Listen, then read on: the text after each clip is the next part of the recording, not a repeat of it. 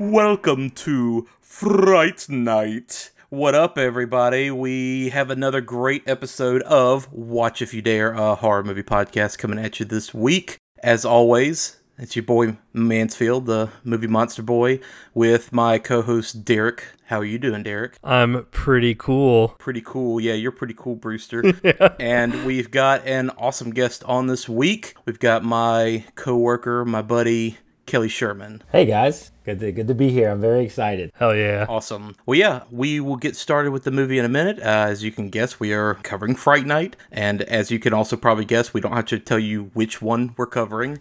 So, yeah, we'll jump into that in just a minute. But let's back up and let's give Kelly a moment to introduce himself and kind of tell us a little bit about his background with movies and horror. You're the first guest we had in a while. This is your first appearance on our podcast because we've had a lot of repeat guests recently. So. Yeah, in this last year, yeah. Well, awesome. Well, yeah, I Manny first threw the idea at me. I'd say honestly, I think it was the beginning of 2020 before craziness hit. Yeah. And we kind of talked about it briefly, and I was like, bro, I would love to be on the podcast. And Derek, I he had talked about you a little bit, and I was like, Derek seems legit. So of course, why wouldn't I want to talk film with some fellow, cinephiles? But I guess my start to film, so I've been in the industry on and off since my tenure in Louisiana. I moved to the state in 2007, when the tax credits hit. I was like, I think now is the time to kind of pursue. But I've made some great friends, and I've worked on a couple, projects and productions here and there. But my love for film predates all of that.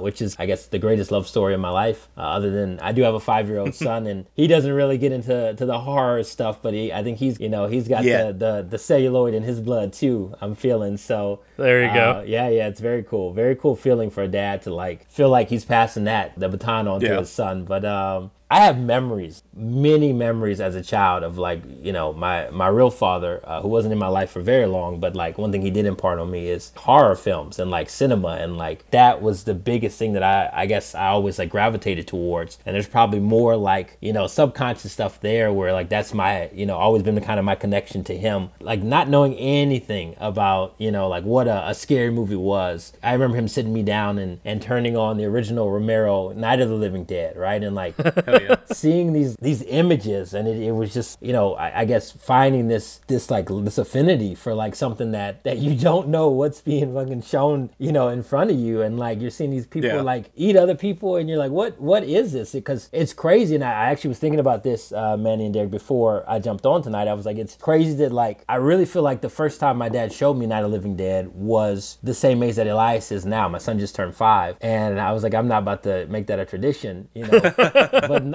it just kind of clicked, and I was like, that's crazy to think that I was the age that Elias was when I first really started loving movies, and it just was crazy that horror actually was my gateway, my intro to just cinema in general. Because before that point, I was a Detroit youth. Nobody was talking about being filmmakers, in Detroit. I do have this love for Evil Dead and everything Sam Raimi, but my half siblings actually are from Royal Oak, Michigan, which is where Sam Raimi and Ivan and the whole Raimi's family is from. So I didn't know that. Yeah. I've always thought that was a cool kind of draw. It's Sam Raimi's from Michigan, so I could still kind of rep Michigan. But it started with horror, man, and horror has always just been that constant. I'll have my action movies that I like throughout the year. I'll have my dramas that I like. I'll have different genres, but horror never fails me. And I don't care how cheesy and how B-rated it is. My throwback and what I always say is some of the most prominent filmmakers today started on that B-rated level, and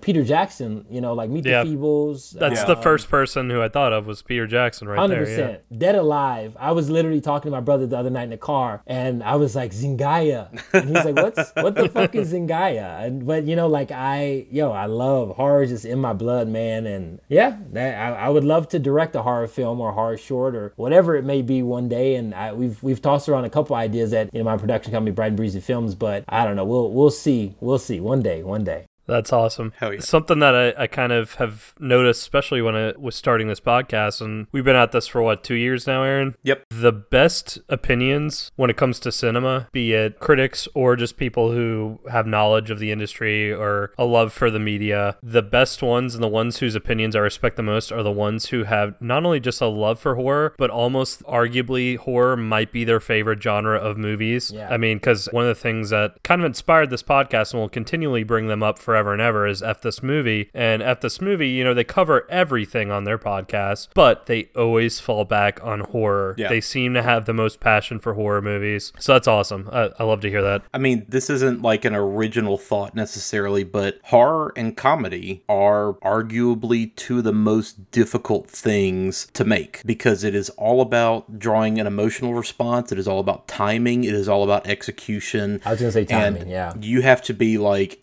at your peak to really pull that off well. And the fact that that's where so many people start, partly because like it's an easy way to kind of get your foot in the door, do something relatively cheap, make a splash. But the fact that horror is just such a good way to hone your filmmaking skills and really learn how to do editing and timing and cinematography and composition and just like all the other things that from a technical standpoint you have to excel at to do any other genre. Horror and comedy are kind of the two that you can start in and learn arguably everything that you need to know as far as filmmaking is concerned. So it's definitely difficult to do right, and it's a good way to kind of get your chops. I think what's really cool is like I think the best horror filmmakers normally they know how to blend the two. So like I know I brought up Sam Raimi earlier, but one thing I love about Sam Raimi, and this hit me, this was maybe a few months back. It was just me and an ex where I showed her Drag Me to Hell for the first time. She'd never seen it. Hell yeah. And she was like, oh, let's watch it. And I remember the theatrical experience. Sometimes there's just some theatrical experiences that just stick with you, right? And it's almost like it's the meat on the bones that like, it'll never go away. And I remember like very vividly. And I also remember leaving the fucking theater after watching Drag Me to Hell, and everybody was hyped. Oh, hyped, but bro, no bullshit. Yeah. It was super late, but I remember we parked in the Cinemark car park, and if you remember, there's a very prominent scene where the grandma or I forget the character's name, but she attacks the main actress in the car park. But remember, she sees the scarf kind of float by in the car park. But I remember like being fucking scared shitless. Normally, I'm pretty like solid when it comes to horror films, but like I think what's great is like Sam, he's so good at horror specifically, and that's why I am super excited about Doctor Strange too. Yeah, I was like, there's nobody who can like bring a great sense of horror to Marvel and make it work. Yeah, and make it work with their comedy 100%. And everything else they bring 100%. Into it. Yeah. All right. Well, let's go ahead and run through a few like recommendations or things that we've kind of watched, read, listened to, consumed recently. Since we have a guest on, like always, we will let you start, sir. Okay. So yeah, go ahead and hit it, Kelly. What you got? Well, I was thinking about it.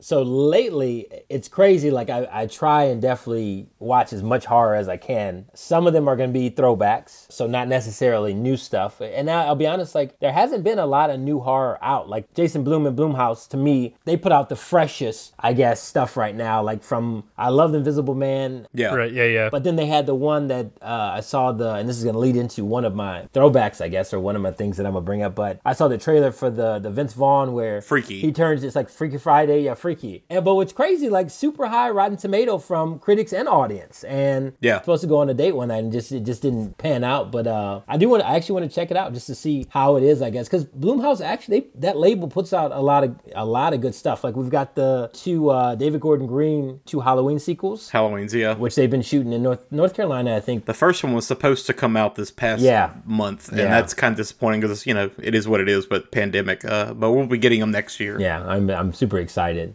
But I went to the movies and, this literally was like the first time in months, and this was maybe a month ago or whatever, but, of course, adhering to COVID guidelines. So, and I do something where I'll pick this seat and then I'll pick the seat 2 doors over or 2 over. So like, it literally gives me like 6 seats. That's the way to do it. Kind of an asshole move, but at the same time, I'm like, if you're going to go, if you're going to go to the theater right now, that's the best way to do it. But Get Out was back. And really? I went and rewatched Get Out, and I've seen it multiple times, but I've only seen it once in theaters. And rewatching it, man, big fan of Jordan Peele. It's one of those films where like taking a break from it and not seeing it maybe for it's been a couple years, I forgot like how much I really like that movie. Like really like that movie on every level. And there were small things that they're so on the surface level. Jordan did such a good job in his direction where like I didn't catch it until this is maybe like the 6th or 7th time I've seen it. and it just happened to be back in the theater. And I don't know if y'all feel the same way. What was kind of cool about this is the chick that I went on a date with. Like, I don't know if sometimes y'all will rewatch films.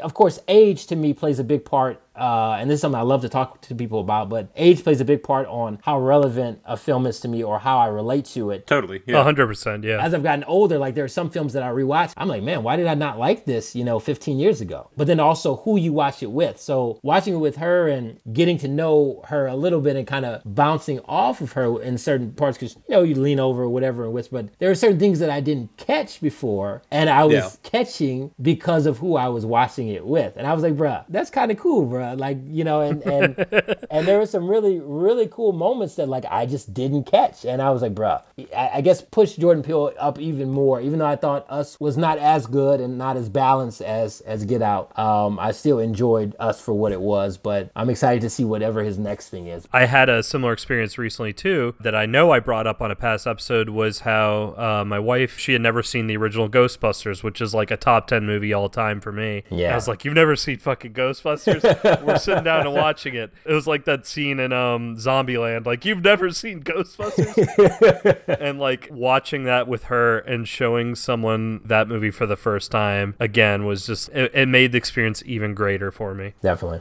I actually did a double. Like, there's one night I just couldn't sleep and I did a back-to-back, but I watched the original Wes Craven Hills Have Eyes, and then I watched the Alejandra Aja Hills Have Eyes remake, which that remake still like blows my mind at like... It's better than it should be. Yeah, 100%. 100% is better than it should be. And what's crazy, I don't mean to go off on a tangent real quick. I don't know if y'all saw on YouTube, Warner Brothers has been releasing, Manny, I think I sent you the Dark Knight documentary that went over the trilogy, but Warner Brothers has been they've been releasing these featurettes and these documentaries. Well, Derek, they did one on Mad Max Fury Road. Hell yeah. It's great. It's great. And I knew how tumultuous the production was, but I didn't know how fucking tumultuous the production was. Like, Tom Hardy had, up to a point, no respect for George Miller at all. Yeah. Manny, it sounds like you saw it, so you know, but you got to watch it, D. Like, it's really legit. But I'm going to do that, yeah. Oh, bro, it's so good. But there's a real, like, humbling point where I'm like, to me, that's the vindication that I guess a director would want and would look for. That's the humbling moment where like Tom was before this crowd in front of Cannes and he's like, I didn't fucking get it until just now when I watched it and I fucking get it.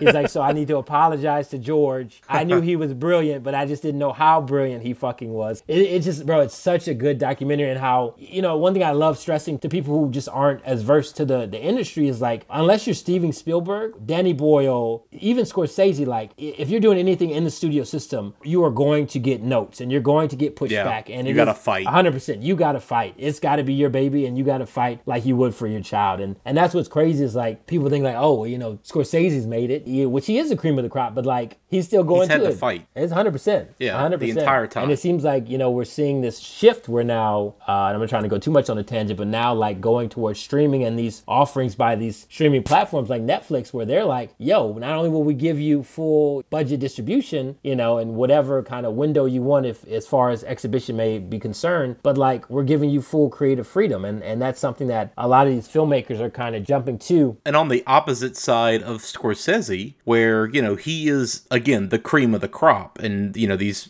companies are approaching him to do stuff. The other benefit is you have these smaller directors who are like trying to get their product out there and trying to start, and Netflix is offering them the same level of creative freedom and just here's a budget, have fun, do what you need to do. So it's good for both sides of that spectrum, and you've got all these voices getting opportunities where a traditional studio probably wouldn't offer it to them because it's too risky or it's too whatever, That's so awesome. I mean, I think as an artist, as any type of creative, like the biggest thing you want is, because most of us have a vision, right? And you want to, of course, push yourself more than anything. But I think that would be for me like the biggest, I don't know, and I have not faced that yet, but I feel like if things do continue to push forward and I do find a career in, fully in the industry as a director or whatever, like I feel like that would be the most hindering thing, is to feel like, yo, you've been drowned out, or, you've been, I guess watered down in a way, to where in your heart,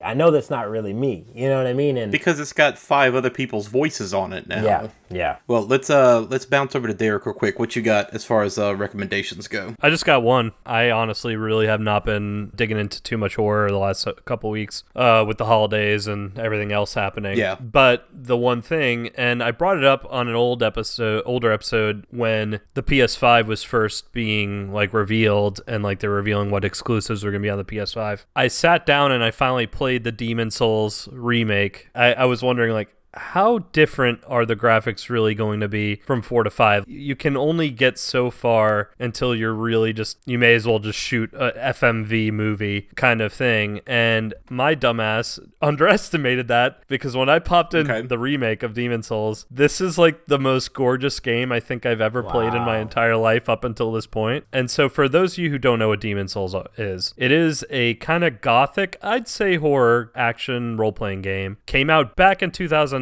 for the PS3. The whole thing around this game, this was like the thing that kicked off the Souls game, quote unquote, that we now see all over the place, of just, it's challenging for the sake of challenges, and overcoming that challenge is what kind of grips players. I get it. These series of games are not for everybody, especially the original Demon Souls. It's near unplayable for a lot of people. I'm you are among them. Like, that's totally not my bag as far as games go. A lot of our friends are that way, like just completely dismissive of these games, and I get it. I understand. I'm not trying to be dismissive. It's just not my type of game. Yeah. Like, hit my head against the wall to like get good for hours.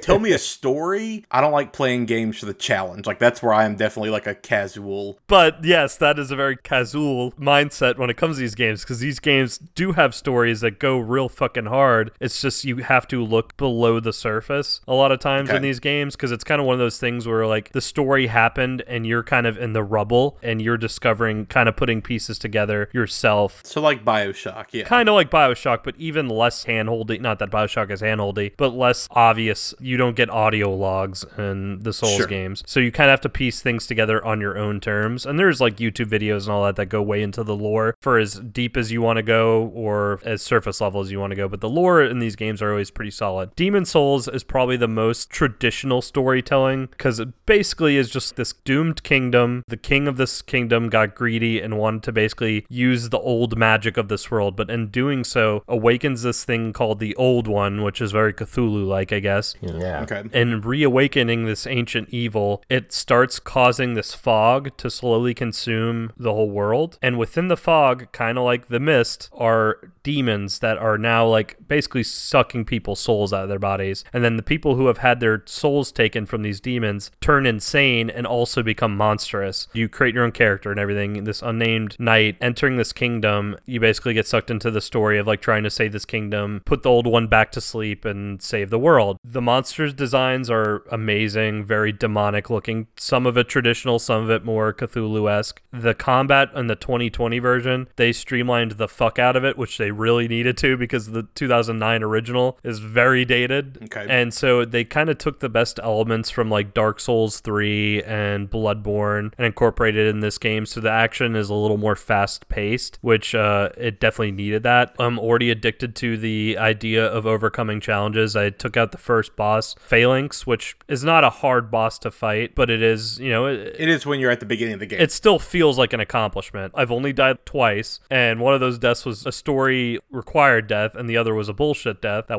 totally wasn't my fault. But I haven't quite hit that first wall yet with the boss, which I will. You know, you always do. You hit that wall, and you just have to slowly overcome it. Yeah. These games have done something that no other game has ever done for me. I've never had this much of a sense of accomplishment than when I overcome a boss that's been giving me trouble, like where everything clicks, where I get the strategy down, where the plan comes together, and like I scrape by, and like just there's something about the formula, and it took me a long time to really get the appeal of this game. So when I got it, and that's why like this is my recommendation for it. Granted, I understand if this is not your cup of tea. Again, it's like the raw oysters of video games. Not everyone's gonna be down for this, but for those of you who like the Souls game, if you can get your hands on a PS5 during this holiday season or sometime next year, like once it becomes more available, you got to do yourself a favor and get the Demon Souls remake. It's so damn good. It's so damn pretty. The monsters are horrific, so if you want that horror factor, it's there. Very dark fantasy, amazing. Like, I don't know what else I can say about this game. I've made two characters. I made Daewon the Deplorable, which he's just a shirtless barbarian with a big sword that runs around and hits stuff. And then my second character is more of a nuanced priest-like character. I'm kind of more playing with, because I actually like I dig the magic and like using the magic in the game a little bit more. And every other Dark Souls game I've made Day One the deplorable, and he either uses a shield and a sword or just a two-handed sword, and I wanted to try something a little bit different this time around. But yeah, Demon Souls 2020, PS5 exclusive launch game. Check it out. Cool. Can I throw one more recommendation out real quick? Oh, absolutely. Yeah, go for and it. it's crazy how this slipped my mind, but just kind of listening, I was like, oh, I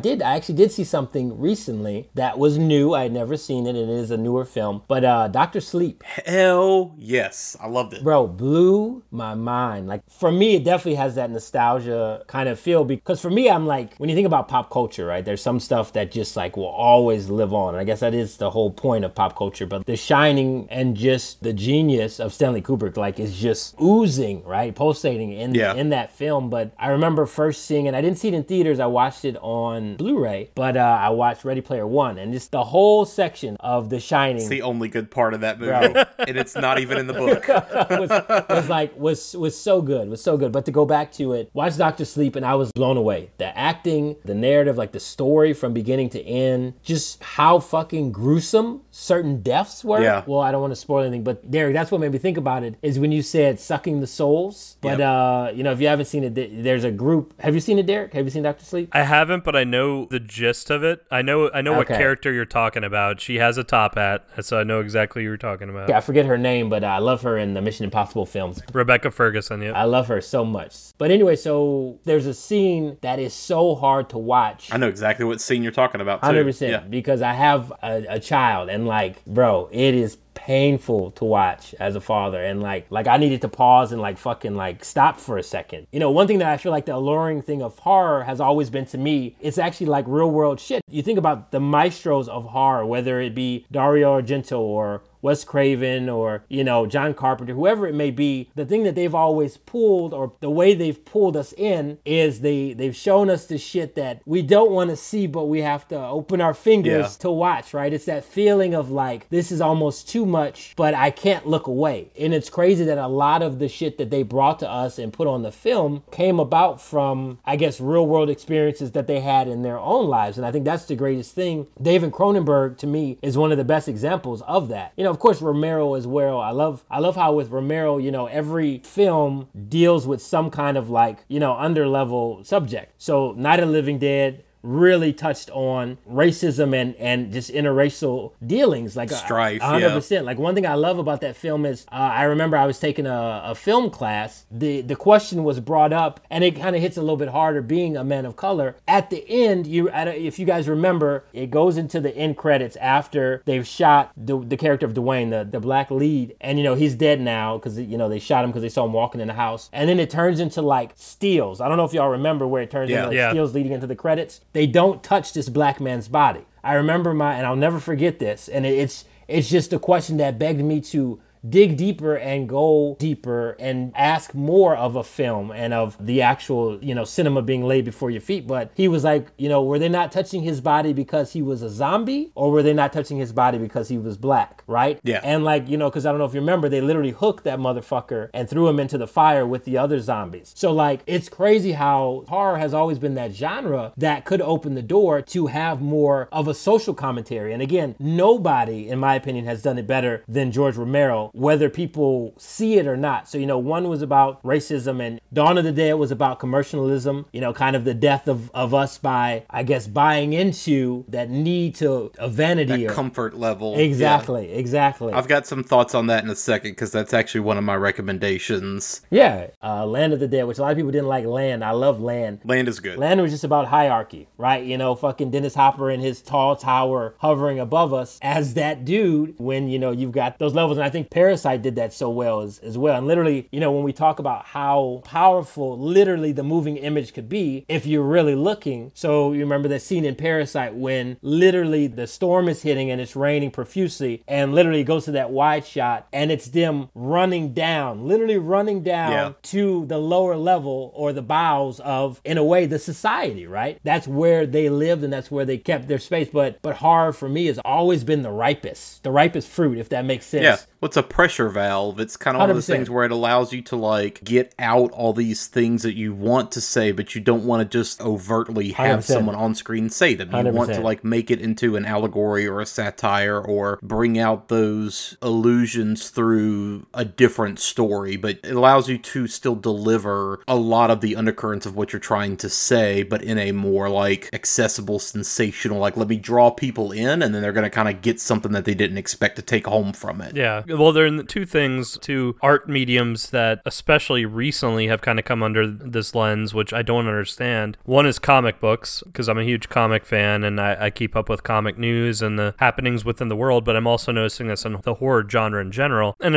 I think it's just a small subsect of the fan bases just saying like, oh, everything's so political now. Like, remember when horror and comics weren't political and like things were great then? It's like, no, you idiots. It's people who want to bury their head in the sand and not pay attention to what's going on. Yeah. Horror and comics have always been political. Yeah. What in the hell are you talking about? And like one of those examples for horror always being political and always tackling social commentary is exactly what you just said with your recommendation, with just talking about George Romero in general. Aaron has made that same argument, especially with Dawn of the Dead, the original Dawn of the Dead, I think. Yeah. So yeah, exactly. You nailed it on the head there. Cool. Well, let me throw some recommendations at y'all real quick and we will hop into the movie. I got 5 movies to run through real quick, but I will start with Dawn of the Dead since that's kind of where we were. Finally got my copy of Second Sight's big 4K Blu-ray restoration of it. Dude, you posted that on our Twitter and it looks beautiful. It's great, dude. It has all 3 cuts of the movie. It's got the Con cut, it's got the Argento cut, and then it's got the theatrical cut. There was an Argento cut? Yes. So he put his own edit together. Goblin did the entire score and not just elements of the score. And he kind of cut out some of the humor and made it more of a streamlined horror movie. So I'm curious to see that cut because I've never seen it. But there's loads of special features and all kinds of good shit on there. But that restoration that they did is gorgeous. It's insane that movie looks as good as it does. So I'm very happy that I picked it up. I think Diabolic, who shipped it to the US, they were pretty cheeky with getting that to me right before Black Friday. Because like we talked about, the movie is all about American hyper-consumerism and how we get used to all these comforts in our lives and we kind of let our guards down and bad stuff kind of comes in and before we know it, everything's falling apart around us because we're not paying attention to what's most important. So that movie certainly has a lot to say about American society, and that movie is 40 fucking years old at this point, you know, so it's not like things have changed that much. I can't wait till we actually cover it on this show. Yeah, and I think we should do them in order, you know, I think that would be like the easiest thing to do is let's just knock all 3 of them out, you know, over the course of a year or so and just, you know, we'll do them in order, which is what Heather and I were doing. We watched Night of the Living Dead when I got that Criterion Blu-ray, and now that we've got Dawn of the Dead, we watched the theatrical cut of it, so pretty soon we're going to break out Day of the Dead. So yeah, that Dawn of the Dead from Second Sight is gorgeous. For people who don't have a 4K player or don't have an all-region unlocked player, I hope some US distributor gets their hands on it soon, but the rights over here are weird thanks to one of the producers, which is why it's basically not available. So hopefully that gets resolved in the near future for people who don't necessarily want to import that set. Next, Heather and I watched Daughters of Darkness, which is a French-Danish vampire lesbian art drama. Very, very cool-looking movie. Very cool-sounding movie. It's bananas. Like, it's kind of like watching Last Year at Marienbad, except with vampires and lots of bad haircuts. I Google image search. It's the 1971 movie, right? Yeah. Yeah, this looks kind of nuts. It was interesting. I had never seen it before. I've heard a lot of good things about it. I had a couple of other podcasts that had mentioned it. I enjoyed it, certainly. It's definitely wild and kind of out there, and there was a lot of over-dramatic, insane kind of bullshit in it, but overall, it was pretty enjoyable, and Blue Underground actually just put that one out on 4K as well, because they're getting into the UHD market, so apparently they have a 4K version of it, and, you know, we just watched the version that was on Tubi for free, and even it looked pretty solid. It is classified as an erotic vampire film, so I think you watched the softcore porn. Yeah.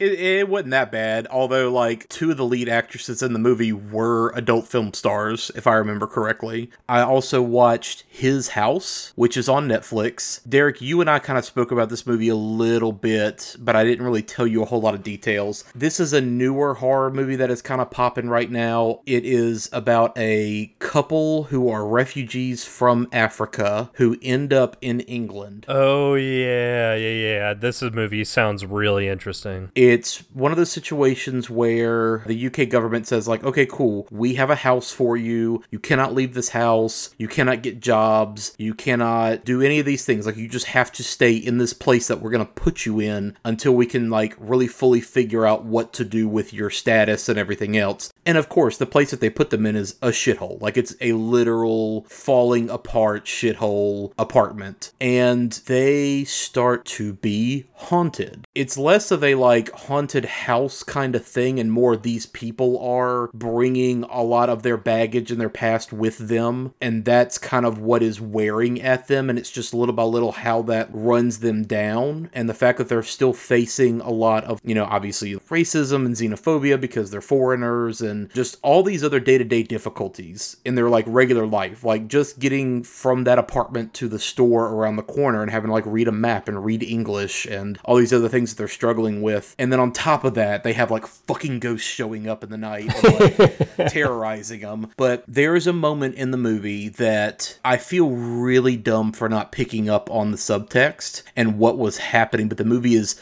so fucking good at manipulating you into, like, where things are going that you don't see it coming. But there's a moment in the movie, and it's not like a twist per se, but there's a moment where, like, you finally find out some information. I fucking bawled my eyes out. I was just punched in the gut by a horse, like, crying. It was the most intense, like, fucked up, just dark, gut-wrenching moment when you, like, finally learn some information about what's going on. Man, it, like, hit me really hard, and I was not expecting that. Like, I watched that movie on my day off, like, in the middle of the afternoon, and it punched me so fucking hard. So I would definitely recommend people check that one out. Again, it's on Netflix. It's called His House. Very solid. It's a first-time director. I'm very curious to see what they do going forward. The only real star that you would recognize in it, but maybe not recognize, is Matt Smith, and he's kind of disheveled and not quite looking like himself, so you might not necessarily recognize him, but otherwise it's a lot of low-key kind of new actors that are in the movie as well. But yeah, great execution. I would definitely recommend checking it out. It's got some really solid scares in it. And just really striking visual stuff too. There's these moments where, like, the characters are kind of in their own heads and, like, seeing visions, and it's just really visually striking stuff that looks amazing. So yeah, I would definitely recommend that one. I watched Shudder's documentary called Leap of Faith, William Friedkin on The Exorcist. It's literally just William Friedkin in a chair, like, talking about the making of The Exorcist, and that's all there is to it. So it's like Dan Aykroyd on UFOs kind of style. It's similar, yeah, except, like, not chain smoking the entire time. But yeah, William Friedkin's one of those directors that you can just listen to him talk for hours. Yeah. He's just so enthusiastic about filmmaking, and he's so well viewed, well read. He knows just so much shit, and he can pull references to all kinds of things. And I mean, he's talking about music and fine art and all these things that inspired The Exorcist and kind of where certain ideas came from. And it's a really, really solid documentary if you're actually into filmmaking, and or if you're, like, into The Exorcist, if you want to, like, really see some behind the scenes motivating factors for how that movie got made. Again, that one is on Shudder. And then the last thing I'll bring up, and I will only bring this up kind of as a joke. Again, Derek and I like the Marvel movies in general. They're fun, they're a good time, right? And this one was billed as the first horror X-Men movie. Oh, Christ. You watched The New Mutants? I fucking hate watched New Mutants. Oh. Yeah.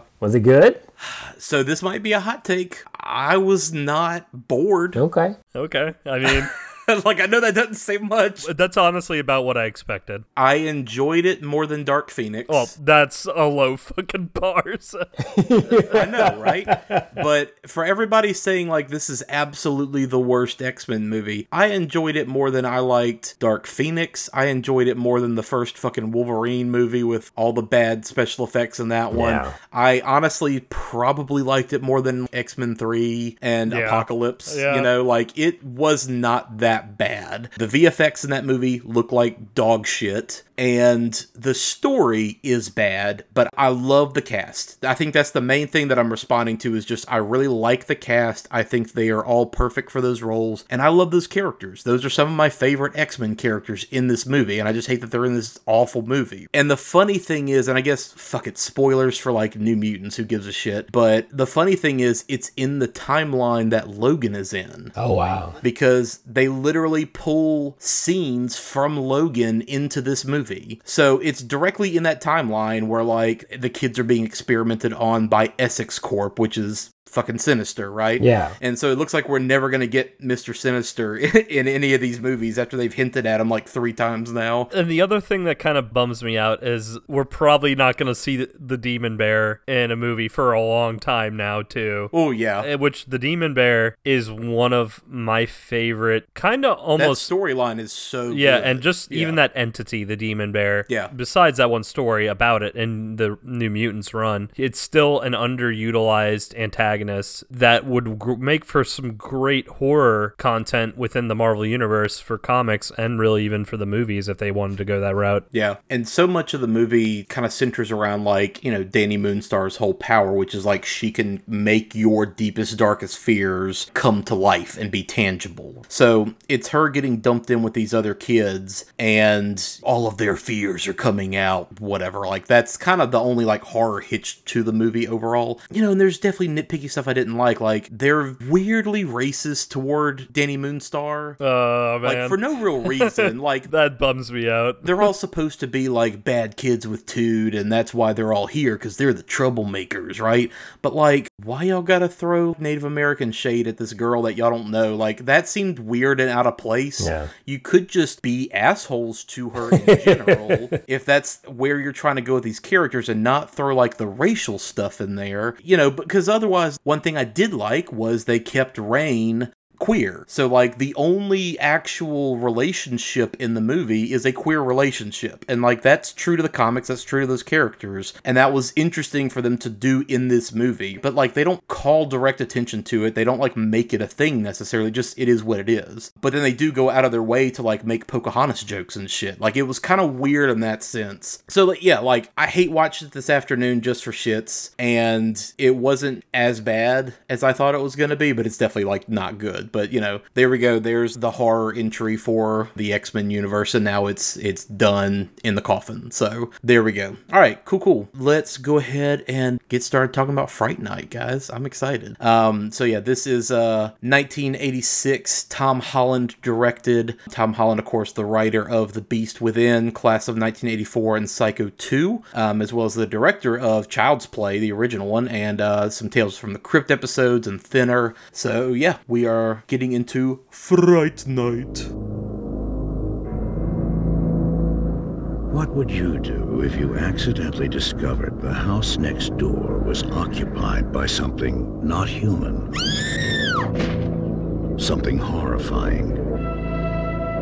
Something unspeakably evil. No one believes you. Mom, I didn't have a nightmare. Not your mom. They did kill a girl over there. Not your girlfriend. Charlie, is this some sort of a trick to get me back? Not even the police. Look, I know it's crazy. I know that, but look, Lieutenant! It knows that you know. You'll do anything to protect yourself, but it will do anything to protect its secret.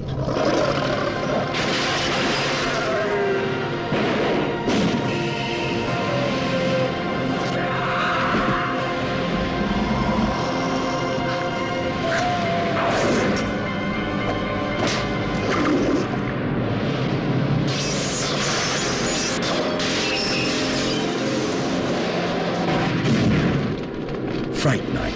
If you love being scared, this could be the night of your life. So, with you coming on as our guest, why Fright Night? What's the significance of Fright Night for you? Why specifically this movie was the one you absolutely wanted to come on and talk to us about? This is something that I always find fascinating when we have guests who recommend a movie to us. I actually been thinking about that a little bit today. It's like how do I distill it down to like what Fright Night means to me? I think, Manny, I threw a couple film titles at you like when we initially talked, but like Fright Night's just And it's funny that majority of horror, especially in that time frame, there wasn't, of course, much representation to like look up to a black lead, but like I felt like I was Charlie Brewster. Like I felt like I was Brewster, and I think not only like felt like I was him, but like I wanted to be him. I wanted to be. I think the greatest thing about films is it is the greatest form of escapism, right? But I think they create these worlds where like, especially when we're younger and we see certain things that we think is cool or hip or whatever. But I always remember like just that opening, I would imagine that it was on some kind of dolly crane. Yeah. That tracking shot where you like see his room. Yeah. Yeah. Where you come up to the room and then like we go straight into the window and then we see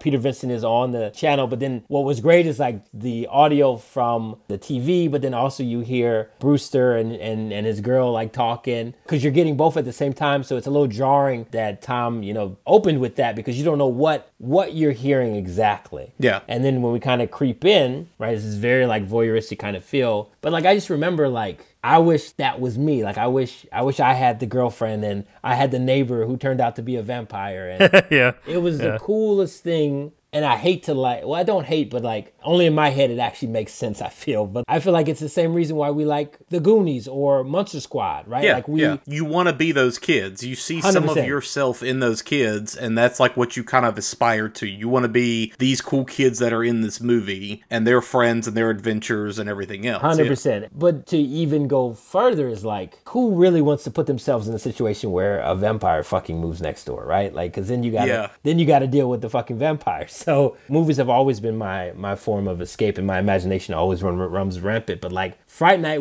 it was always just that common denominator when it came to film. And actually, like touching on what we talked about earlier, it's how it made me feel. Like sometimes I'll watch a movie and people are like, oh, that movie was not the best, right? And I'm like, okay, I can draw and talk to exactly why you say what you're saying. I get you. I respect it. But like, let me tell you why I fucking love this movie. You know what I mean? And like, Fright Night, it's never fell in that bucket of like, not a good movie, because it is a really, really good film. There's just certain parts like Jerry Dandridge, having fucking Chris Sarandon as this very like... Easily my favorite part of the movie. Anytime that he's on screen, everything kind of comes to life. Like 100%. He's just so big and brings so much charisma to that role and so much just sexuality. And in general, like he's just the ideal vampire. He's everything that you want, like out of a vampire character, kind of perfect 80s take on it, and every time he's on screen it lights up. And the thing that's so impressive is he's even more menacing, at least he was to me, and more scary when he was still looking completely human. When he turns into the monster, it's effective and it's impressive, especially for the 80s, because that all looked like it was practical effects. It's all still practical. Yeah.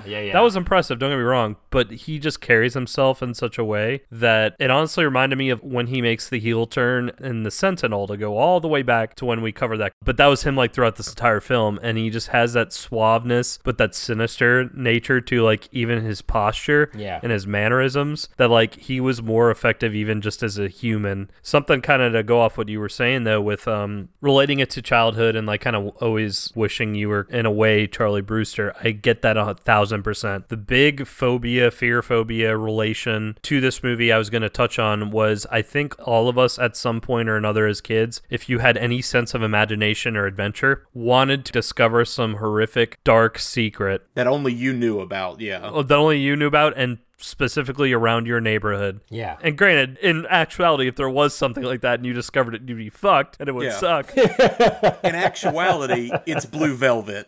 100%, yeah. But the mystery is like what intrigues you, because I remember these were memories I hadn't thought of in a while until I watched this movie, and I was thinking about it after watching it. But like, same thing. I've had a couple moments of being Charlie Brewster where me and even a gang of my friends around our neighborhood, and our neighborhood was suburbia New Orleans. It wasn't even like the interesting quote-unquote dangerous parts of New Orleans. It was just suburbia. But I remember we had a park right in the middle of the neighborhood, and before Hurricane Katrina hit, it had a ton more trees in it, to the point where you couldn't see, like if you looked through the park, unless it was like in the middle of the day, you couldn't see the other side of the park because there's just so many trees and foliage. And granted, this was like a square mile or 2 square miles. It's impossible to get lost in. You just walk forward and you immediately hit the road on the other side. But like in the middle of the night, this park became became like our haven of this is where all the dark shit in our neighborhood goes down. It was y'all's haunted house. Yeah, and like to the point where like I slept over at this kid's house and he had a sleepover party and he actually lived across the street from the park, and we had convinced ourselves that we saw one of his neighbors go into the park with a sack and a shovel and like go into the middle of the park and like we were daring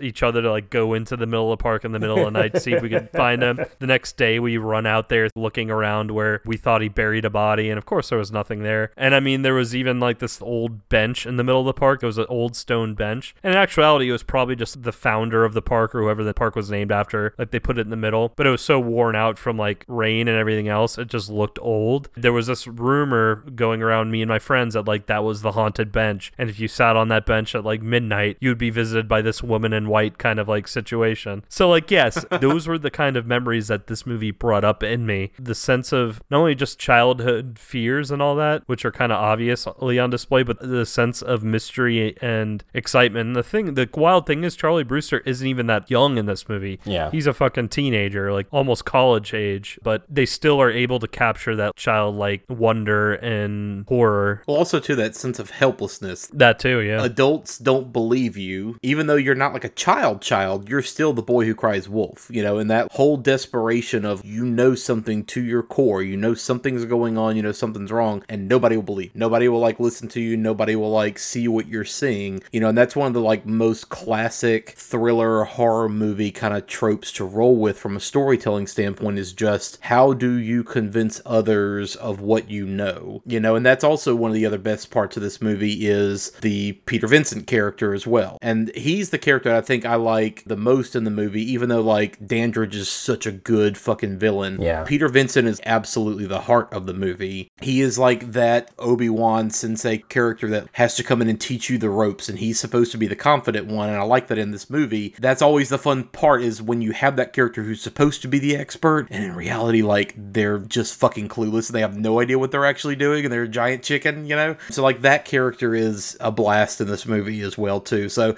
I think that's the thing, is, like, the movie itself, the plot is very simple and straightforward, but the characters of this movie are what everybody latches onto, and that's what everybody, like, really connects with. I am glad you brought that up, because I have a confession to make. Right after I watched this, I wasn't initially impressed. It was fun. I saw why this movie has not even a cult status, but just a lot of endearment with like the horror community in general. I got it, but at the same time I was like, compared to a lot of stuff we've seen, it's not my thing. It wasn't until I sat with the movie for a longer period of time that I really got it. And the thing that I kept coming back to were the characters. Yeah. I have 3 MVPs in this movie. Chris Sarandon, for the reasons we've discussed. Amanda Bierce as Amy Peterson, just for the fact that she's able to do a wide range of being the innocent girlfriend who is still probably a virgin, but is ready to like take that next step in their relationship. And then turning it at the end. Into like the Vampira dominatrix, just insane, like to the point where she goes from looking 15 and 16 to looking 25, like within the course of the movie. It was incredible. Roddy McDowall as Peter Vincent, obviously for those same reasons. And then I also had my Blood Rage Todd MVP, who was fucking Evil Ed. Stephen Joffreys was making some choices as Evil Ed where it was so bad it was good for me. And like the thing was like, because initially when it came out of the movie, I was like, I wish the movie would have waited even longer for the reveal that he was for sure a vampire. Yeah. Leave a little bit of ambiguity, sure. Yeah, like I wish we would have stayed like mystery of like him trying to break into the house or him continuing to spy on them, and keep revealing, maybe have 2 or 3 more instances of really weird shit that could still technically be explained as like everyday innocent behavior. And like, you know, so I kind of wanted that vampire reveal to be later on in the movie and to stay in that childhood exploration phase. But, you know, in retrospect, and now that I've had time to think about it, no, I think the movie makes sense in the way it flows. And even if it doesn't, the characters are what I'll always come back to as to why I get it now. I get why Fright Night is revered. And so I'm glad that by the time we've come around to recording this podcast, I have come around more on it to the point where now I'm just like, no, this is a solid movie. One more thing that I want to say that just really also makes this great to me is me being the coward of the podcast. I have to do my spiel. How accessible is this for people who want to get into horror movies but need to build up their tolerance? This, more than any movie, is right on the very fence of like maybe being too scary, but being just scary enough that you can handle. So I would say that probably more than any other movie we've covered, this is a perfect starter horror movie, because there are some scenes that are legitimately scary. The scene where like his girlfriend turns and like makes that monstrous face and like is lunging at him is fucking terrifying imagery. Yeah. But then like there's also a lot of lightheartedness to this movie. It's not quite blood rage insanity, but it's a mix of like maybe that no fucks given energy, but a lot more refined and an actual plausible storyline kind of mixed in. And so yes, I would say that horror newbies, this is probably like one of the scariest entry level horror movies you can get into. So if you really want to like test your limits, like this is a great one to start off with. Yeah, it's a good like 13 to 15 year old kind of entry range. And like I saw this movie like way younger, certainly. But if horror's not necessarily your bag at an early age, if you don't have like a weird affinity for it like I did, somewhere in that early teenage range, because again, these are teenage characters. So you have like somebody to relate to that is directly you. That is who the target audience is of the movie for sure. But yeah, like to kind of circle back around to what we were talking about earlier, somebody being able to execute their creative vision without interference. It kind of blew my mind when I was doing some behind the scenes research on this and listening to interviews. This might be one of the smoothest, no problems, no fuss movie productions, not just of horror movies, but any movie ever made by a major studio. Wow. And Tom Holland was basically just left the fuck alone entirely by the studios. They just kind of said, cool, here's your money and go make your movie. And that was kind of it. The worst thing that happened was Ragsdale like fell down some stairs and broke his ankle. Yeah. And they had to rearrange the schedule. But like that's the worst thing that happened in this entire movie. There was no like gutting the movie from an editing standpoint, taking out all this other stuff and neutering it. There was no, we don't want this casting, so we're going to fight with the director on that. There's no cast and crew members like being, over the top divas and having lots of problems and attitude. Like there was just nothing like really insane that happened with the making of this movie. And so Tom Holland was really able to just fully execute the movie that he wanted because he had nobody really looking over his shoulder. That's a breath of fresh air to hear coming off of fucking Blood Rage again, where you learned that the production was a goddamn mess. Too many cooks in the kitchen kind of thing. Yeah. But yeah, apparently Tom Holland came up with the idea for Fright Night while he was writing Cloak and Dagger. And Columbia Pictures essentially just took the bait on him directing it as well.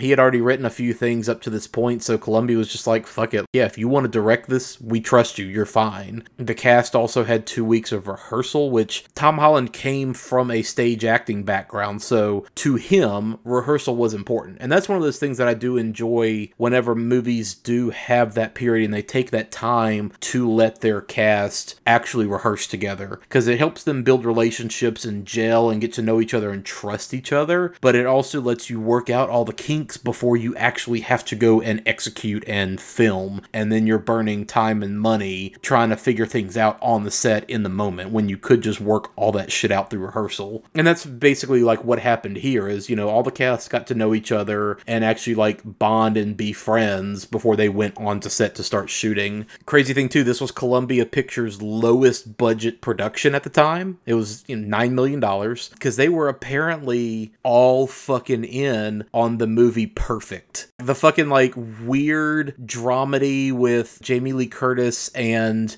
Travolta about like the LA health spa scene in the 1970s. Bro, I don't even know what the fuck you're talking about. I've never heard of this movie. Right? And it's one of those like notorious huge flops, like who fucking greenlit this, right? I love Jamie Lee Curtis and I've never heard of this fucking movie. Yeah. But Columbia like had all their eggs in that basket, and that's the movie they were focused on. That's the movie they knew was going to be their big hit and award winner. So they just left Tom Holland alone to make this fucking movie with no real interference. Meanwhile, Fright Night makes $20 $25 million on a $9 million budget, and then Perfect ended up only making $13 million on a $20 million budget. Now how this movie gets made with all of its makeup and special effects and everything else for less than half of what that one did. I guess it's just the two stars commanded big paychecks, but that is one of those weird things about studios just underestimating horror as a genre. Yeah. And the popularity of it, that like I said, who's heard of Perfect at this point besides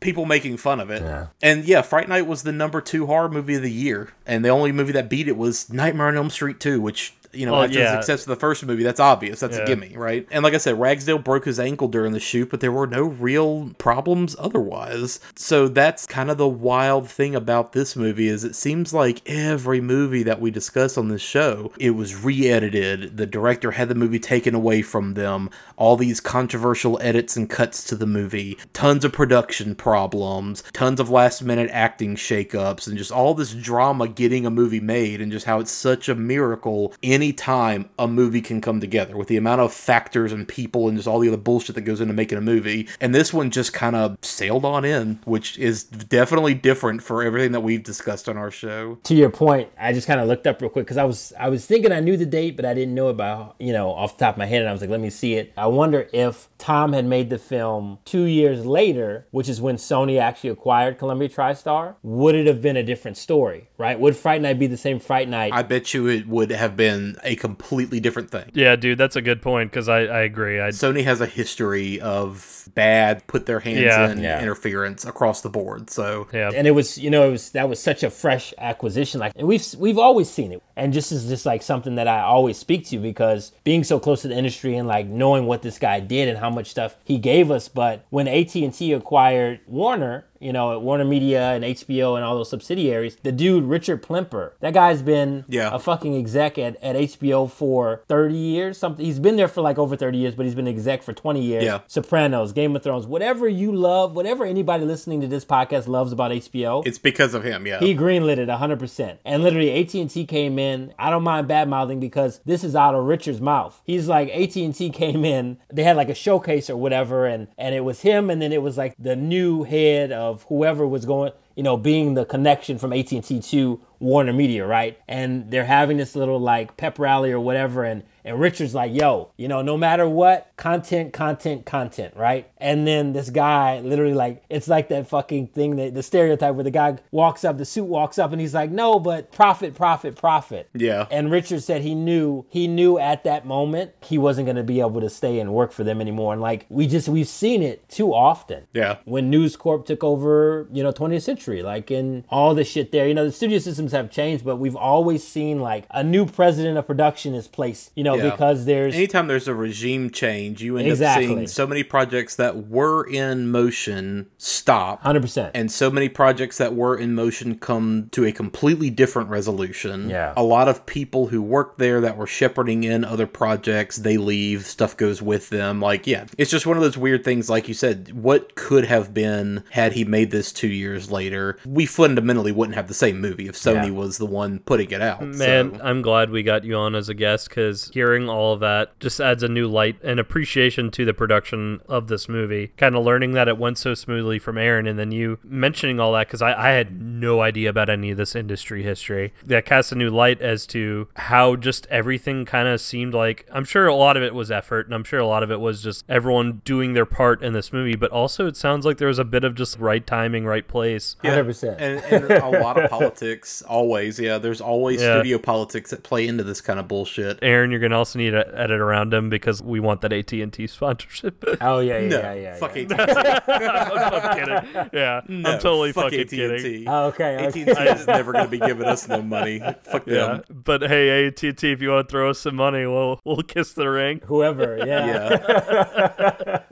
One of the other big things about this movie, and this is where I come come to the movie because, you know, I like this movie. I've always enjoyed this movie. I have way more of an appreciation for it from a special effects standpoint than anything else. Like, I love the characters in this movie, but like the thing that got me into this movie growing up and seeing it on cable constantly, it was like always fucking on Sci-Fi or USA or TNT or whatever. The special effects in this movie are fucking great. The makeup effects, the actual visual effects, like everything in this is bananas good. Richard Edlund did all the visual effects, and I mean, he started with ILM on Star Wars, like OG Star Wars. He went on to do Raiders of the Lost Ark, Empire Strikes Back, Poltergeist, Return of the Jedi, all under ILM, and then he formed his own company, Boss Films, in '83, and that's where he went on to like actually do Ghostbusters and Big Trouble in Little China, Die Hard, Poltergeist 2, The Hunt for Red October, Alien 3, Cliffhanger, Air Force One, like all of these huge, big productions. And Boss Films is one of the few companies that actually made that jump from practical effects into digital effects pretty seamlessly. Like a lot of effects houses kind of hit that brick wall where they couldn't transition into kind of the new methods of filmmaking, and they just died off little by little. And Richard Edlund won Oscars for Star Wars, Raiders of the Lost Ark, and Special Achievement Oscars for the other Star Wars movies. So like, dude knew what he was doing, and they brought him in to do all these effects. Yeah, with a career like that, for fucking sure. Yeah, and the great thing was he had just come off Ghostbusters before making this movie, so he has said like it was a great learning experience being on Ghostbusters with a huge budget and being able to make mistakes on somebody else's dime, because when he came to this movie where they had a fraction of the budget that Ghostbusters had, he knew what they needed to do. They could execute and not make the same mistakes and really kind of bring their A game, but they kind of honed everything on Ghostbusters. And just, there's wild shit in terms of like the visual effects in this. With you bringing up Ghostbusters, one little aside I wanted to bring up was that while it is no Ray Parker Jr. Ghostbusters theme, Oh, bro. Friday Night theme over the credits is pretty good. the Fright Night theme is pretty good, written by Joe Lamont and performed by the Jay Giles Band. Now here's the fucking travesty, and Spotify, I know we're a nothing podcast that doesn't make any money, but we are on your format among our podcatchers. You have the Ghostbusters theme by Ray Parker Jr. Awesome, great, love it. It's on our Spotify playlist. Where the fuck is the Fright Night theme song? I can't find it on Spotify. It's not on there. Once you add it, I will put it on our Spotify playlist because it is wild. The lyrics alone are chef's kiss. Yeah. They're like, come on, guys. Yeah, totally. But yeah, I love the visual effects stuff in this. There's just so much handcraftedness to the visual effects in this movie that I really appreciate. Like, even just shit like the contact lenses that they wear. Yeah. That's just one of those things we take for granted now because every fucking movie, they just do it digitally. Like, I just watched New Mutants where Maisie Williams from Game of Thrones, like, her whole mutant power is she turns into a wolf. She's a fucking, like, werewolf character. And every time she wolfs out, her eyes go, into wolf eyes, but it's always fucking CGI. In this movie, they had colored contact lenses for their vampire mode, but these were like hand painted and textured and lacquered and had to be like sanded and buffed down by hand. They could only wear them for fucking 20 minutes before they caused cornea damage.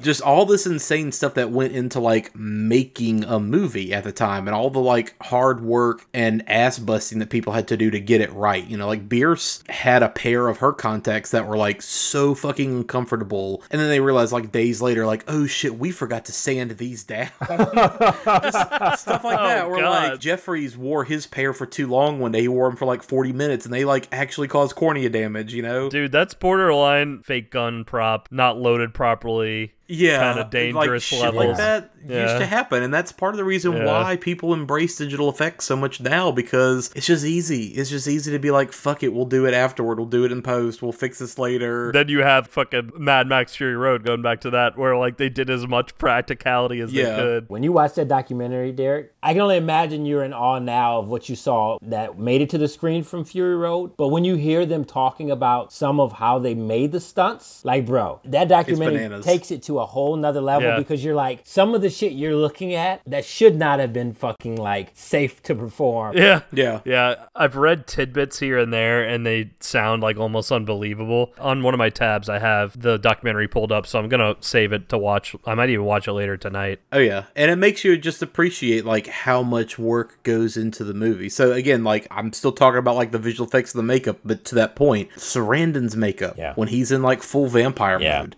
that took fucking 8 hours of work. 8 hours of work with multiple people doing all of his makeup. Is it him in makeup? Like, yeah, it no, wasn't like. it's totally him. It's not like a stunt double or anything. Yeah. And the crazy thing is, he would get antsy having to sit there for fucking 8 hours before they even start their shooting day, right? And he just like he was miserable doing it, but he had stage makeup experience, so he would work on his hand makeup while everybody else was like working on his face prosthetics. Like he actually put on his like finger extensions and painted them and everything else. And then whenever they would switch to doing his hair, he would actually do his like face painting. So like he even got involved in all that process to get all this going. That just gives me renewed appreciation for 100%. Stephen Joffreys and Amanda Bierce as well when they got put in their makeup. I mean, shit, even Evil Ed, he might have more makeup in some scenes than does. That's what I was about to Sarandon. say. Yeah, when he goes full wolf at the end, that whole wolf body makeup took 18 hours to complete.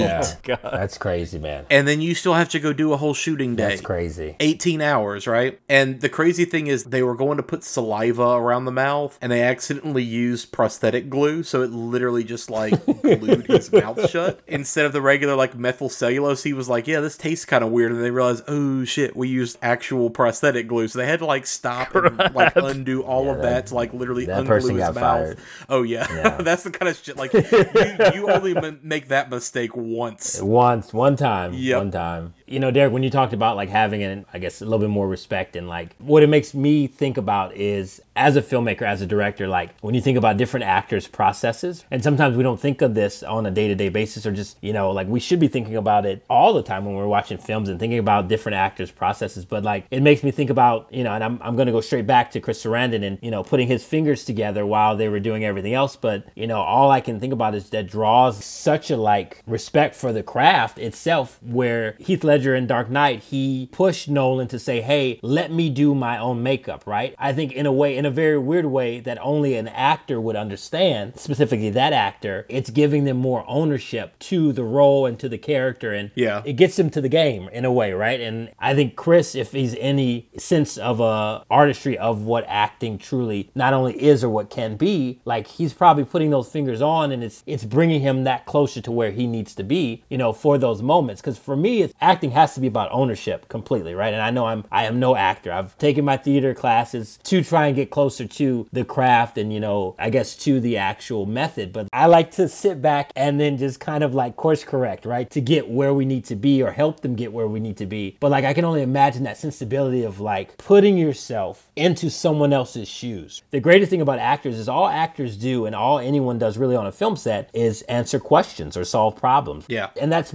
always my approach to directing, is all I'm going to do is like, let me ask you a question. We need to try and solve that together. You know what I mean? So I can feel like putting the fingers on just drew him that closer to where he needed to be to answer whatever Tom Holland's questions were, right? On the day or whenever for the shoot. But I don't know. It's that kind of stuff that really like gets me hype. It's those moments, those small, you know, subtle, I guess, moments where it's like that may have not spoke to most anyone else in that moment, but it probably was really speaking to Chris Sarandon. And that gives me a better understanding of another aspect which I totally overlook a lot of times, admittedly, especially with Fright Night, of your appreciation for this film. Going to this podcast, I didn't think we would spend that much time even just talking about the makeup effects, which it's not right or wrong, it's just how different viewpoints coming together. But it is something that should be highlighted when you really stop and think about it. That is literally 18 hours just to get a couple shots. That is dedication to the craft. So that kind of stuff that y'all were talking about,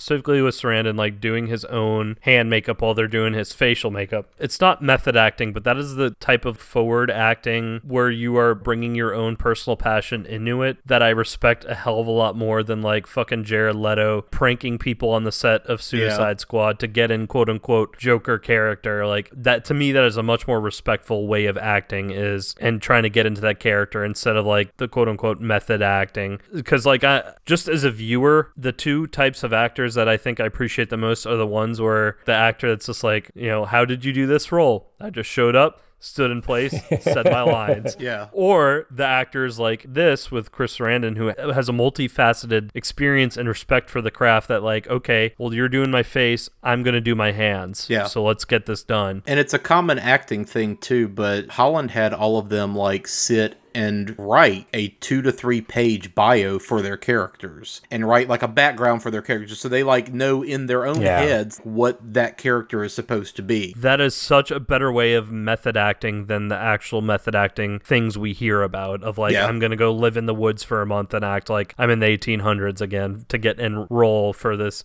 No, that just makes you a giant pain in the ass to work with. Yeah.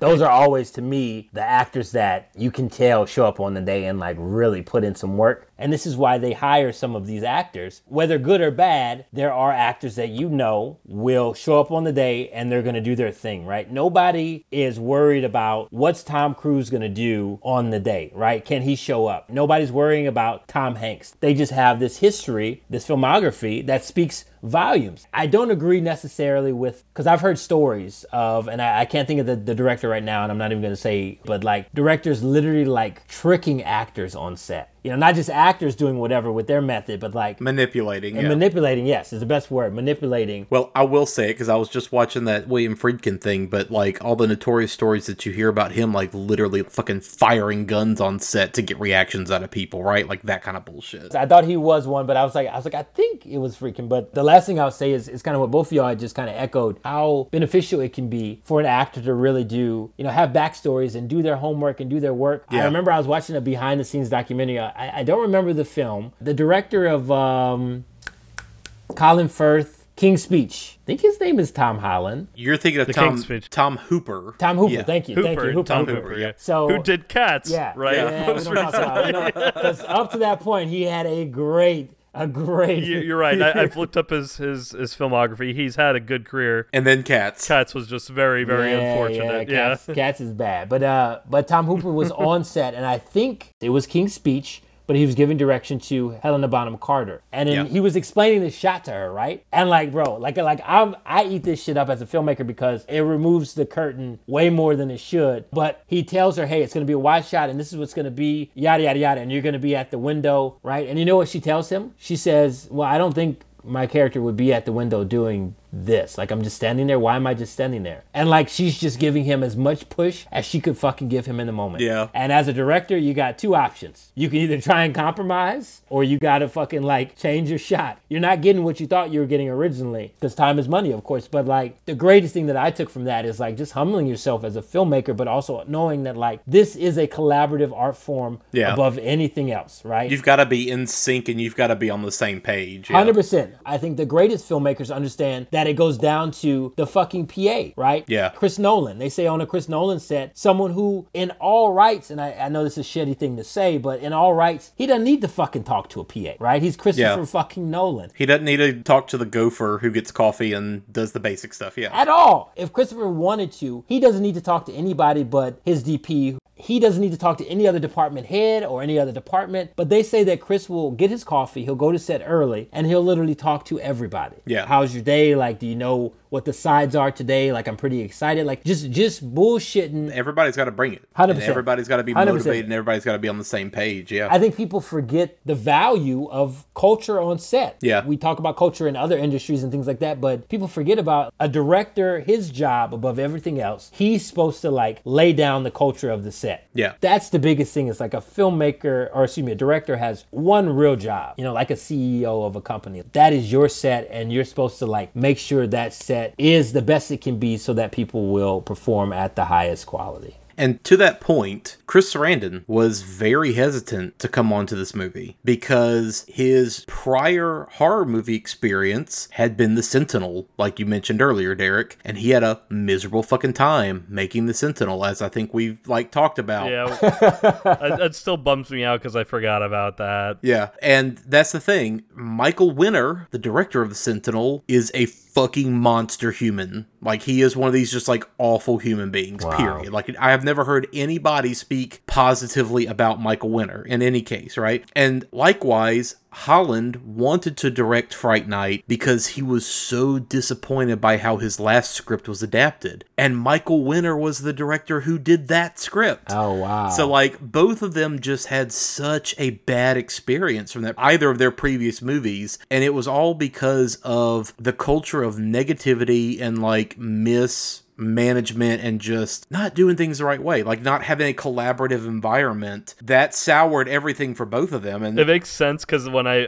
googled Michael Winner while you were talking about that, first thing that popped up was like one of the first big names to be named, going back to Me Too and Harvey Weinstein. Oh, wow. Like, this guy is a piece Michael of shit. Winner is a monster. Yeah. But yeah, Chris Sarandon ultimately was won over by the script of this movie, and he liked the opportunity to play a villain. But the main thing was just he became friends with Tom Holland, and he realized, like, this is somebody I can work with, that I can trust, and we can collaborate and, like, come together on this thing. So that does make all the difference. Many, many times. It's not just showing up and doing the job. Not everybody can necessarily do that. Let's be real, like your crazy psychopaths like Tom Cruise, who, like, have that insane, more than human level of being able to, like, show up and bring it. It takes, like, getting into that zone. And to kind of, like, step back a second, if we're talking about, like, the characters and them kind of taking ownership of that, to toot my own horn a little bit, I have high school acting experience. I mean, I was in, like, theater and debate and all that kind of stuff growing up. And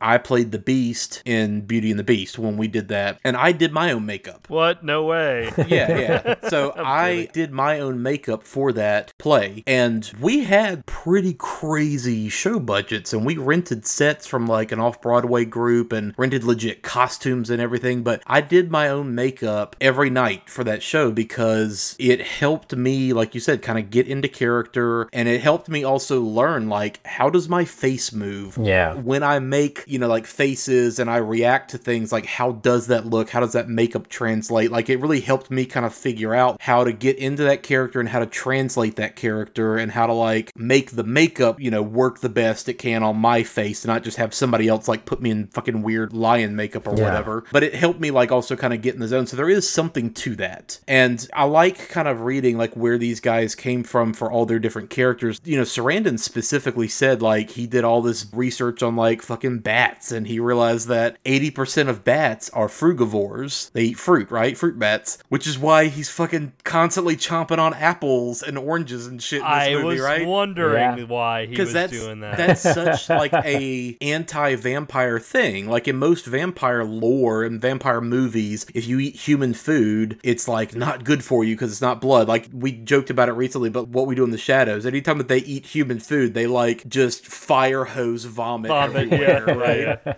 So, like, that was such a weird thing in the movie. And I was like, why the fuck is he constantly eating fruit? And they, like, showed a bowl of fruit, and I was like, no, vampires don't eat food. What is that? But then he was like, yeah, no, like, fruit bats, like, 80% of bats, like, eat fruit. So, yeah, why would I not just eat fruit, too? What's wrong with that? But, like, just the way that he's thinking about that and working, like, I can't think of any other vampire movie where, like, that is a thing. It's a constant. Yeah. That's cool. That's really cool. Yeah, that's a cool little thing that I didn't know that. Roddy McDowall, he kind of came to the movie because the character of Peter Vincent is specifically a reference to Peter Cushing and Vincent Price. Yeah. Oh, Vincent Price. Doesn't he speak like this? Vincent Price. Yeah, so they offered Price the role, but he was basically retired at the time, and he was kind of in ill health. Yeah. But the Columbia exec that was kind of Holland's patron producer suggested Roddy McDowall. Well, and on that note, his character in this movie, I had to look it up to make sure you were that convinced it was fictional for just this movie, because he does such a good homage to, like, the Vincent Price type of horror movie monster fest character that I was just like, I just gotta make sure that Roddy McDowall didn't do this previously in the 60s or 70s. I was, like, reading some comics earlier in the week, and it definitely made me, like, get that itch for Count Crowley to come back. That was a pretty solid series. Actually, I'm organizing my comics and gonna sell off a lot of them, and I came across those issues, and I'm gonna hold on to those issues because that was such a good series. Yeah, so Roddy McDowall, again, to kind of give you, like, a little bit of an idea of, like, what his process was with his character, right? He specifically modeled his character off of the fucking Cowardly Lion from The Wizard of Oz. Holy and just that, shit. like, blustery, like put up a front, but then like, you know, shrivels when it comes to anything else, right? That's great. I love that.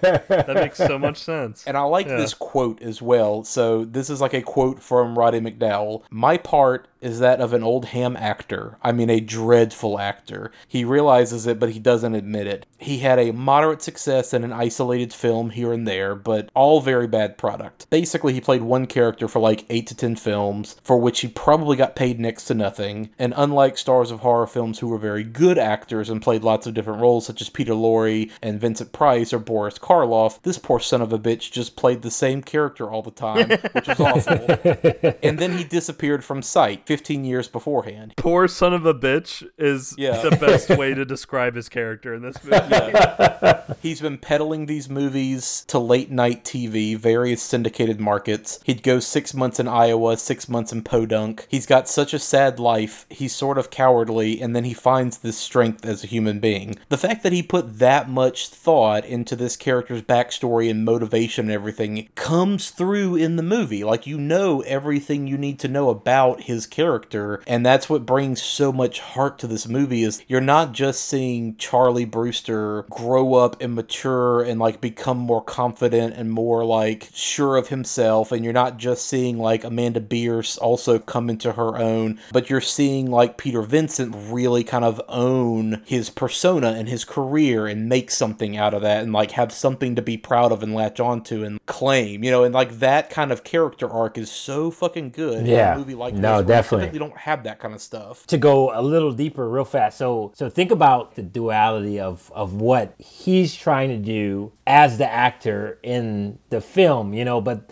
so he said he's a hammy actor, but then think about Peter Vincent specifically. Peter Vincent is also in a way a shitty vampire hunter, right? And what what I love about that is like, think about the very first frame that we see of Peter Vincent. He lifts up the stake and it's flipped. It's upside down. He's chasing after her with it backwards. with the stake backwards. It's such a like slow reveal. I think what I loved about that is like when you think about that on the level of a filmmaker, you're like, the actual character of Peter Vincent is in a way kind of a shitty half-assed vampire hunter, but then also the actor himself is this hammy actor who probably is like, yo, this is just a check, right? Like, I'm getting this check to go from point A to point B and making my ends meet. As we clearly see when Amanda Bierce is like, I have a $500 savings bond for college, and he's just like, done. You got me. But I think what's so great when you just said like the character arc, because character arcs are everything to me, but like, is I think what's so great about this character,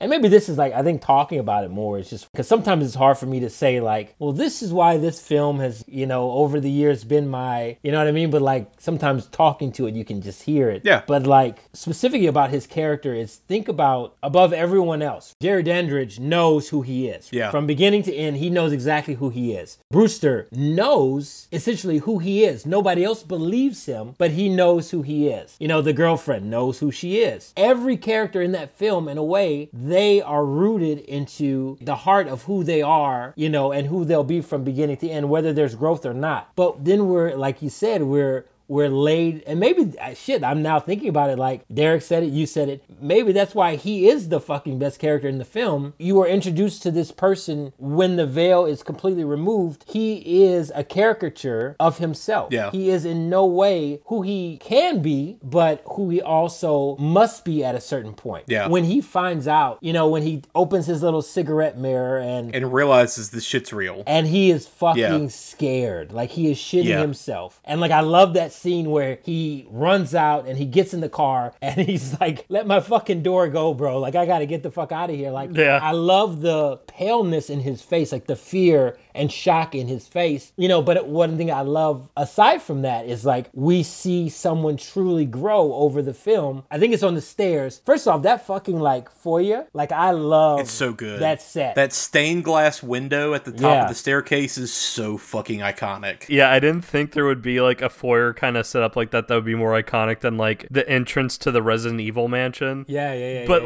now I see where the Resident Evil mansion like was inspired, because this fucking looked like the Spencer mansion. It was so good. It was, yeah, it's awesome. It is, and honestly, like, let's bring it back even full circle. Like, it's a true testament to Tom Holland's writing. And Manny, I don't know if you had read in some of your research, but I read something where they said, like, Tom Holland said years later at some horror con, he locked himself up for 3 weeks, and he had Fright Night written in 3 weeks, and literally he was fucking like in stitches laughing the whole process. Yeah, he enjoyed writing it. He enjoyed writing it so much. And like, I was like, that is a testament to how good and how solid of a script it is. But like, looking at it and reflecting, like, Peter Vincent's character really is kind of, in a way, he's that character that has the most redemptive character arc, where if we follow regular, structure of story, it's like boy meets girl, boy loses girl, boy gets girl back, right? So for him, it would be introduced to the kids, I'm going to kind of play along, then he finds out, oh shit, shit's real. He really is a fucking vampire. I'm going to hide and cower. And then it's like he redeems himself and becomes the vampire hunter that he never really was on television. And it's not even the moment where he and Charlie go into the house, where like he is going that far. It's the moment where Charlie is taken out 100%. And Vincent can just get the fuck out of there and ditch, and nobody will ever know. But it's the moment where he like says, no, fuck it. Yeah. And he turns back around to go back in the house. That's where he like comes full circle. And we'll talk a little bit about the sequel once we get done with this conversation. But one of the biggest problems with the sequel to this is that it completely resets Charlie back to zero. Yeah. So literally the opening scene is a recap of the first movie, and then you cut to like his therapist saying, and none of that happened, right? Yeah. It was a group hallucination. You imagined all this. It was all whatever. And so Charlie is reset back to like, vampires aren't real. This is crazy, right? This could never happen, blah, blah, blah. Yeah, I read that like he comes to believe that it was all just a serial killer who acted like a vampire. But what I loved about the sequel was Peter Vincent doesn't start over. Yeah. Peter Vincent is full ahead like, no, I'm a fucking vampire killer. Like, he owns it so fucking hard in the second movie, and he comes back in, but he's just full like, nah, I've killed vampires. I've got this. Let's do it. I'm here for you, bro. Speaking of which, I think the thing too that works so well is the movie takes its time in his redemption, and he doesn't just like jump right into it, because there's so many movies, I mean, even modern, especially in modern movies, but just movies in general, a problem is the reluctant hero just goes from A to B, switches on a dime, like borrowing WWE again, a heel to face turn just so suddenly. And while I wish it took more time in like the mystery aspect of it, I do appreciate how much time it takes in him going from coward to hero, because it makes it so believable. Because like even after he finds that information out that vampires are real and all that, there are like two other opportunities where like he could be like, okay, yeah, it's time to help these kids. These kids' lives are literally in danger, and he still runs away. And I like the fact that initially he was still trying to run away until it was kind of forced upon him, because it just makes that all the more believable, because that's what people would do in a situation like that. That's the coolest thing, is like, if a vampire actually moved next door, no matter how much he lived in the shadow of this bravado, like, being this Peter Vincent's vampire slayer, like, that wasn't him. And even when faced with it in real life, that still wasn't fucking him. I think that's the coolest thing, is like, we didn't grow up, in the world that we live in the real world, we're not taught to hunt, vampires and shit. Like, Van Helsing is not my uncle, you know what I mean? So it's pretty cool that like, it literally is like, we're faced with what it probably would really be like. Yeah, exactly. And you've got two options. You can either run, or you can try and, sit and fight. The thing that makes Fright Night so great is it runs the gambit of just tropes and themes and feeling. Like, in one scene, you get a classic horror movie bit. On another scene, it's like dread-inducing. In another scene, it's fucking like romantic eroticism almost. like anything with Jerry trying to seduce Amy. Yeah. Which, how old was Amanda Bierce at the time of the shooting? Because she was 27. Okay, that makes me feel a lot better, because... But she's still playing a high schooler. But she's still playing a high schooler, and Jerry Dandridge is this centuries-old vampire, which, granted, all in context, like, it's apparently the reincarnation of his long-lost lover. okay, whatever. But then you have the moments of then, like, it's a straight up, like, being chased by monsters. And then fucking Evil Ed's transformation to wolf was, like, straight out of American Werewolf in London kind of transformation. Yeah. Like, they take their fucking time. But in reverse. But in It reverse. was interesting because it was backwards. It was him going from wolf mode back to human again. Yeah. And, like, they take their time. And that scene is downright disturbing in certain parts of it. But I feel like if Jerry Dandridge, if he's the same way he is in this movie, Move Next Door, you have your best shot, because he goes from being, like, at the beginning, especially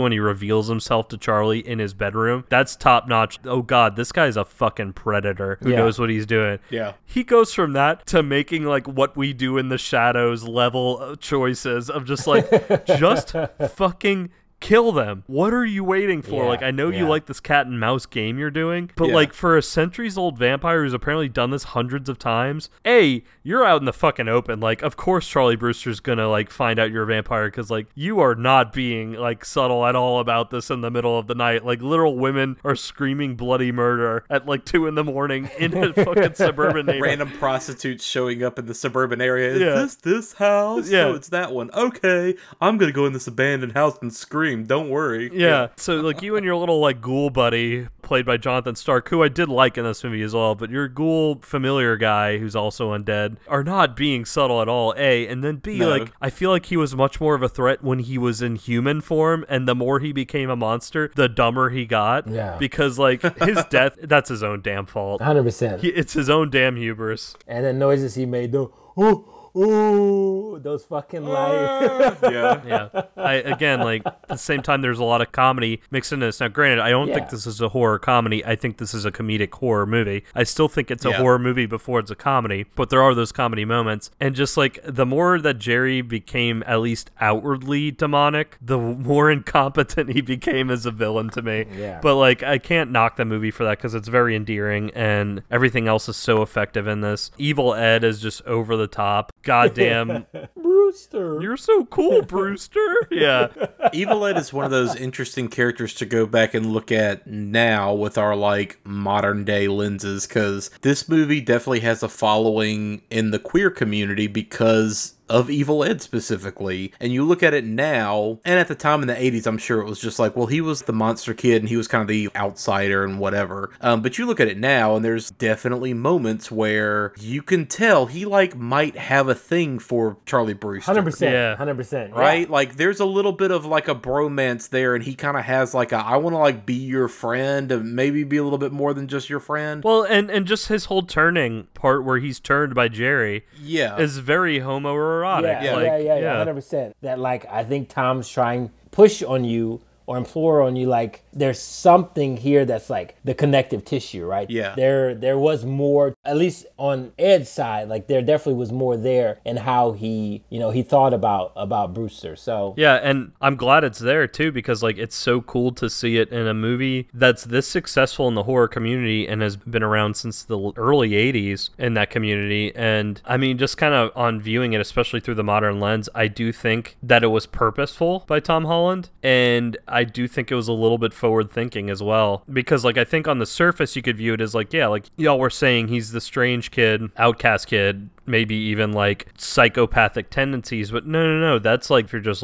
scratching the surface. If you're really looking at the subtext there, it's there. Like, the line where he's like, I'm gonna give you a hickey, Brewster, is that's pretty overt, right? Yeah, exactly. And I like too the way that this movie treats vampirism in general. Vampires have always been like sexy, right? The idea of being a vampire, you have that allure, and vampires are just sexy in general to, like, everybody, every background. Like, that's kind of the whole thing, is like you just become this lure to draw in victims. Like, looking at it from the standpoint of Ed can now essentially be who he wants to outwardly be and, like, express how he wants to feel, because being a vampire lets him take that next step into, like, empowerment, essentially. And it's interesting because the movie doesn't really do it with any level of judgment either. Like, that's one thing about the vampire stuff in this movie is it's not as overtly vampires are bad and evil as a lot of other movies tend to be. It's just very fact of the matter that this guy is a vampire and he's doing bad things. If you think about like the bad shit that Dandridge actually does in this movie, it's all unrelated to the vampire side of it. He is a serial killer, like we just talked about. Like, he is murdering women next door. You could still have that as the angle of like what his actual immoral bad deeds are and have nothing to do with vampires. But the vampire thing specifically is interesting because it is not specifically evil like it is in so many other movies where like once you become a vampire you are just inherently evil. It's interesting how like the movie doesn't cast judgment onto that part of it. It's just who you are. To dig a little deeper into that and what we're talking about with Evil Ed's character, it's like, I wonder if there were any conversations between Tom Holland and that actor behind the scenes as far as motivation, right? Like, because if they had their backstories or whatever, and us talking about the kind of like sexualized, being vampires and like, and all that, I do wonder if like in a way, maybe Evil Ed getting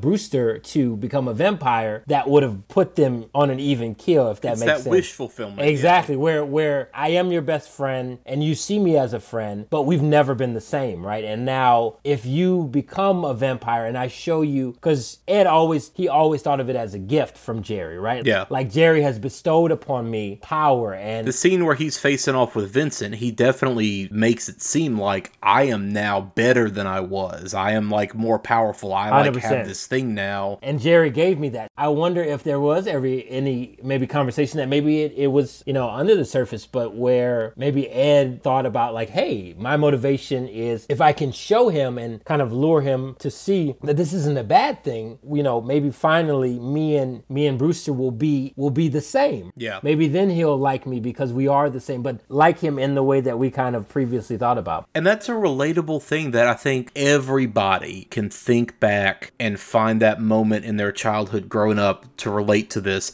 And not even from like a sexual standpoint at all, but everybody had a friend that you actually genuinely enjoyed hanging out with, and you would hang out with them outside of school, but in school you would kind of be a little bit aloof and cold to them because there was like a weird social thing. Maybe it was like the kid who was a little bit weird, or the kid who like had a weird family or whatever, and so like you kind of gave them the cold shoulder at school, but then you would hang out with them afterward. Like the moment where he specifically calls him evil at school, and he like points him out and says like, hey, fuck you, don't call me evil, like everybody else gives me that shit, but like I don't expect it from you, because outside of school they're friends. So like there's definitely that thing, and like you said, like if he becomes a vampire as well, then like they have this common thing that kind of links them more than just, hey, we like horror movies and we're kind of the weird kids. I think what's cool is like when you think about just the history of cinema and like the history of sometimes the relationships between two characters, specifically friend characters, even if there may have been, underlying like things that pointed to maybe Evil Ed loving Brewster in a specific way, but it doesn't even have to be sexual. Sure, yeah. But I think what's cool about that is unrequited love has always been a theme and a thread in movies where you have these two parts, and it's just like one has always been there and has always kind of been in the shadow in a way, right? And I think Ed was always in the shadow to Brewster because maybe Brewster was a little more popular in school or whatever it may have been, right? But I think that's really cool too when you think about it, is it doesn't necessarily have to come from, I guess, a sexual like lens, but just, I guess, having love for someone that you truly care about in your own way, right? Yeah. There's that line in Adaptation written by Charlie Kaufman, and the two Nicolas Cages, I don't know their names at the moment, but they talk about, he's like, hey, how did you like that girl?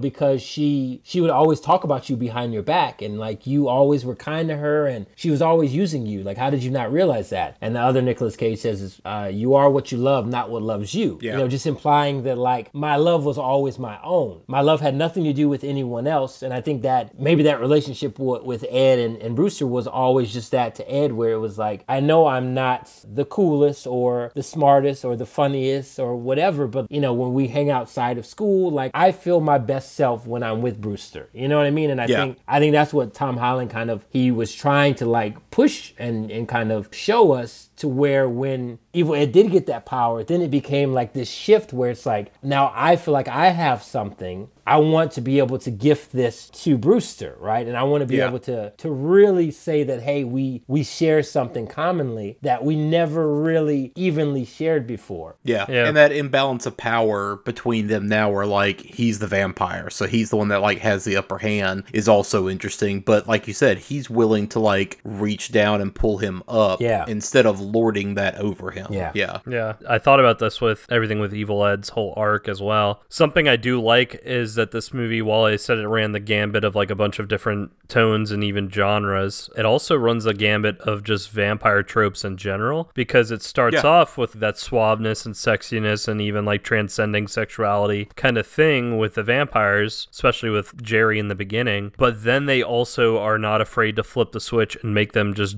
genuinely like these horrific monsters. It's not just two fangs. When they transform, they become demons. And then you also have the Evil Ed literally becoming like a wolf, and that's also in vampire lore. I like that they like change into different forms. Like, you know, he turns into mist at one point, and he turns into the bat creature and the wolf, and it's like a little bit of all the tropes. Evil Ed's halfway wolf and also has the cross burned into his forehead's really fucking cool looking and metal. But Amy Peterson, when like her mouth becomes too wide, where it's giant shark mouth. That is like the creepiest image in this movie to me. So this movie obviously ends with the little stinger of, you know, you see the little red eyes in the window, and like somebody's still there, and then you hear, you know, Evil Ed's laugh. Oh, you're so cool, Brewster. Yeah, that's how it ends. The original ending actually had Peter Vincent returning to host the show, kind of like we see, except he turns around to the camera and is like, guess what? Now I'm really a vampire. Ha ha ha ha, right? And then Charlie and Amy, both back at the house, are just like, oh shit. So it was the ending we wish happened for Game of Thrones, where like he turns around, looks at the camera. No, winter never left, and his eyes turn blue. But, you know, they had talked about a sequel where Ed would come back as a werewolf. There was actually even a 27-issue comic series from Now Comics that followed Charlie and Peter, with Ed kind of being the primary antagonist throughout all of it. But obviously we got Fright Night 2, which that kind of got made in response to the popularity of the first movie. Holland didn't have anything to do with it necessarily, and it was one of those where like a lot of people were interested in coming back, but they were all busy doing other shit. So like Tom Holland was busy doing Child's Play with Chris Sarandon, and Amanda Bierce was shooting Married with Children, and Jeffries took the lead role in 976 Evil, which is kind of his only other big movie credit. But Fright Night Part 2 was directed by Tommy Lee Wallace, who is a John Carpenter colleague. He like co-wrote some stuff with John Carpenter, but then he directed fucking Halloween 3, which we have talked about on this show, and he did the It miniseries. Fright Night Part 2 gets a lot of hate. I have never watched it until now in prep for this show, because I have heard nothing but bad things about Fright Night Part 2. Here's my hot take. Fright Night Part 2 is really fucking fun. It's goofy as shit. So the whole deal is Brewster is now in college, and like we talked about earlier, like he's gone back to like, none of this was real, I just imagined all of it. He has a completely new girlfriend, which, you know, I guess Amanda Bierce went to a different college, whatever. But then the whole deal is this group of vampires, I guess, let's say monsters in general, all show up, being led by Jerry Dandridge's sister, right? So, like, she's the lead vampire. And you have fucking, like, John Grease, Uncle Rico from Napoleon Dynamite, playing a werewolf. And you've got that big, giant jaw motherfucker who was, like, the bad guy in Cobra and played Shao Kahn in the Mortal Kombat movies. He's, like, their lurch giant driver guy who's eating fucking bugs. And when they, like, slash him open, like he just pours out with bugs and like deflates at the end of the movie. There's this motherfucker with like Aerosmith scarves and a Flock of Seagull haircut on roller skates who is like rolling around vampiring people, and there's just like wild shit, like the three of them all going bowling. You know, like there's just weird shit in this movie. But like Julie Carmen as Dandridge's sister is smoking hot. Oh, she is. And she's like this performance artist, you know, who's come to town and everything. Again, I know that's a wild take, but like, it's really well directed. I think Tommy Lee Wallace is a really underrated director. He just gets stuck with a lot of really bad and weird scripts for the most part. We love Halloween 3. We did a whole episode on Halloween 3. I fucking love Halloween 3 because that movie is bananas. Now that's season of the Witch, right? Y'all like season of the Witch? That's one that has nothing to do with Michael Myers, right? Yeah, it's with the masks and shit. I gotta go back. I haven't watched it in years. Dude, it's so really good. well directed, but it's a bananas script, right? So that's the thing. I think Tommy Lee Wallace is just a really underrated director. He just gets stuck with a lot of iffy projects. Yeah, Fright Night Part 2, way better than I was expecting. Again, it is goofy as shit, but it was way better than I was expecting. And, you know, we won't talk about the remake a ton, but the remake is also not terrible.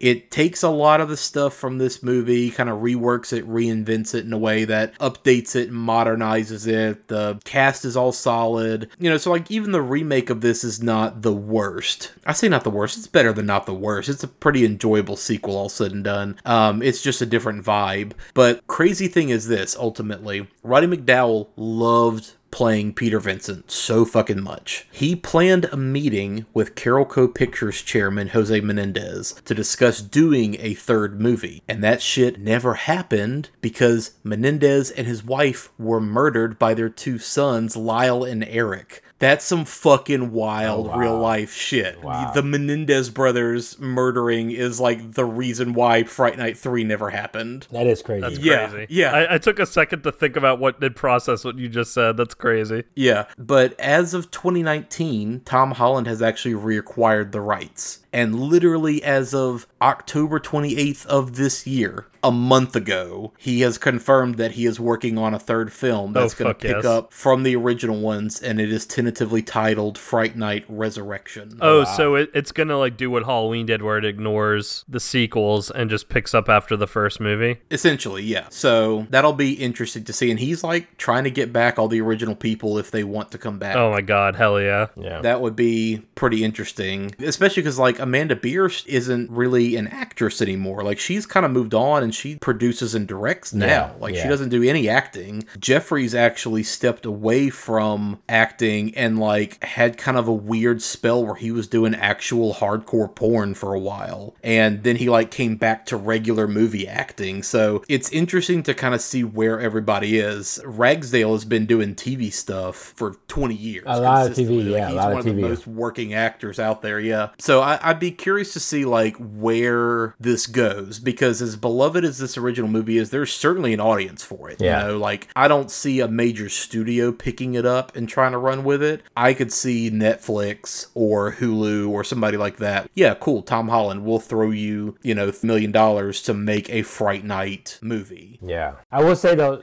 through Blumhouse, through that label, like Universal, in my opinion, has taken some chances and they've paid off. Yeah. It's because Blumhouse, they've created this business model, and Jason is just fucking like genius when it comes to logistics. But like, there are some films that have done really, really well at the box office and they've been good, and like Universal has benefited 100% as distribution. So I think if anybody, and Universal always was like the monster, the place where monsters live and roam. Like, so I think if anybody, it's cool that they've now, in a way, taken back that title and what's always been theirs. The classics that we fucking love, originated at Universal, whether it was Lon Chaney Jr. or Boris Karloff, like all of the classics, right? Like that's the shit that I also remember. Like, I love my Fright Nights and my other shit, but those true classics, like I think if anybody can do it from a distribution standpoint as a studio, it probably would be Universal. I could see Blumhouse doing it, certainly. And I think it wouldn't be the worst idea in the world to like partner Holland up with a younger writer, and that way you can kind of get it a little more contemporary and have a fresh set of eyes working with him who aren't as close to the project, But if he wants to direct it, like,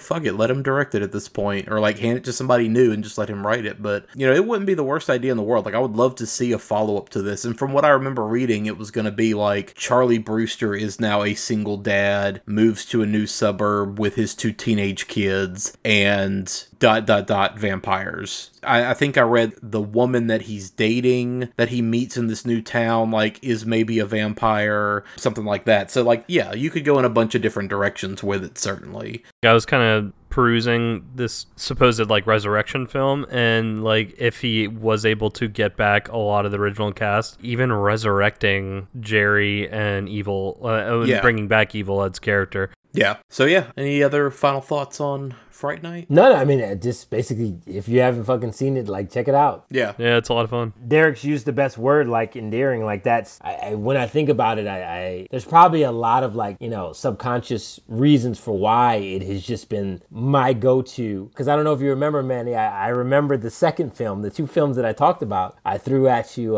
Fright Night, but then I threw at you Waxwork. Yeah. We'll have you back for Waxwork, because I do want to watch, I want to discover Waxwork. So we talked about that Michael Winner dude. Anthony Hickox is a fucking Michael Winner, if ever there was a Michael Winner. Like, yeah, I've heard bad things about him. He's a monster. Yeah, he is so, like, just out there. So, because I know we talked about, like, limited editions and shit. Did you get that Vestron set? I did, yes. Yeah. But what's cool about that fucking set, and think about, like, someone, like, you know, not being able to see and then seeing for the first time. For me, something that is natively has been 4:3 my whole fucking life. Yeah, something that's just always looked like shit because you've only ever watched it on VHS. 100%. And then seeing it in like Blu-ray, and it's God. Just like a whole new movie. Yeah, in full 16:9. Yeah, my mind was fucking blown, and like, oh my God, that was one of the greatest watches. Cool. Well, I guess that's going to be it for our discussion of Fright Night. Yeah, Kelly, because you brought up so many good insights being kind of in the industry yourself, we decided that we didn't want to just do a plot run through, that we just wanted to talk freely. Yeah, go watch the movie. Go watch the movie. It's regularly available on streaming at this point. I think I paid fucking $5 for it on iTunes this past week. Yeah. Just to like have a digital copy that I could kind of watch on my laptop. It's been on all the streaming platforms. Yeah. I guess the only thing that I would say that sucks is if you want to buy a physical copy of this, good luck. Yeah. Because again, all the rights with Sony and all this bullshit that it's been tied up in, you cannot buy a physical copy of this movie right now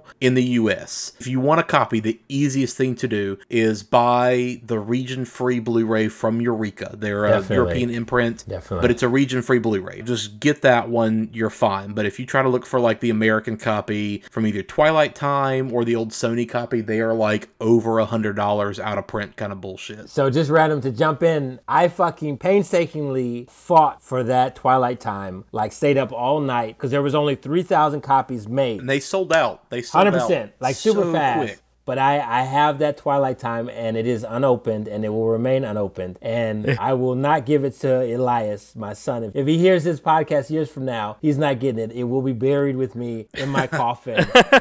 Just to give you an idea, I looked it up just out of curiosity on eBay. Unopened copies of the Twilight Time limited edition is $140 right now on eBay. Yeah. Wow. Yeah. I'm really hoping that all this shit with Sony gets kind of smoothed out and a company like Scream Factory can get like a really good limited edition, like definitive everything kind of version of it. All right, cool. Well, Derek, you want to take us out? We are Watch of Dare, horror movie podcast hosted by myself, the Coward, and movie monster boy Aaron. We are at Watch of Dare on Twitter and Facebook. Check out our Spotify playlist. The link is on our Twitter, pinned at the top. We are at all the podcatchers: Apple, Stitcher, Google, or not Google Play anymore because that's no longer exists, but Spotify, Amazon, all that stuff. Please rate and review us, especially on Podchaser and Apple. That's all I got. Kelly, do you want to plug anything that you're working on? No, nothing to plug at the moment. I mean, hopefully some things in the works, but the biggest thing that I'll say is, let horror reign, and for the people who maybe don't watch as many movies as maybe the three of us do watch or whatever, but just understand that, there's something very powerful when it comes to cinema, and cinema has always been there as this greatest form of not only escapism, but I don't know, cinema can definitely be more than just images on the screen, and that's something I'll end this on is appreciate you two, and thank you and Aaron for inviting me, but just really like imploring people to like, yo, like I know this will never probably be a thing in most people's lives, but I remember I had a video production teacher in college who was like, hey, I try to watch one movie, and he used to always tell the class like, Kelly probably watches more than one movie a day, but you know, I with the way of the world and what we're seeing with COVID and things like that, is just don't give up on cinema. Yeah, there's some great preservationists out there who are trying to preserve 35 millimeter shooting and things like that. Is just understand that like everything that you can tie into our literally fucking world history, cinema has always been there. No matter what region, what area of the world, what time period, cinema has always been there to try and express someone's perspective. I implore filmmakers to keep using their medium to tell their truths and tell their stories. And I hope that if a young youth is listening to this and is wondering, well, maybe that's, I guess, out of my reach or whatever. Let me tell you, from a kid who grew up in fucking Detroit, Michigan with a rough childhood and a lot of things stacked against them, I made it out, and in my own way, you know, I'm doing things on my terms. So just know that whatever you put your mind to, you can make it. And for the young filmmakers, you can do it. Yeah. 100%. Just keep plugging and make it happen. But that's the biggest thing, is I would say, is like, keep watching movies, y'all. Fuck yeah. Absolutely. And last thing is big thanks to my little brother Jesse Mansfield for the music at the beginning and the ends of our episodes. As always, you can find him on Bandcamp under the name Party Gator. He's also got a bunch of other little side acts, but yeah, definitely check his stuff out. Throw him a couple of bucks, get you some good tunes. So all that said, I guess the last thing we have to say is, you're so cool, Sally.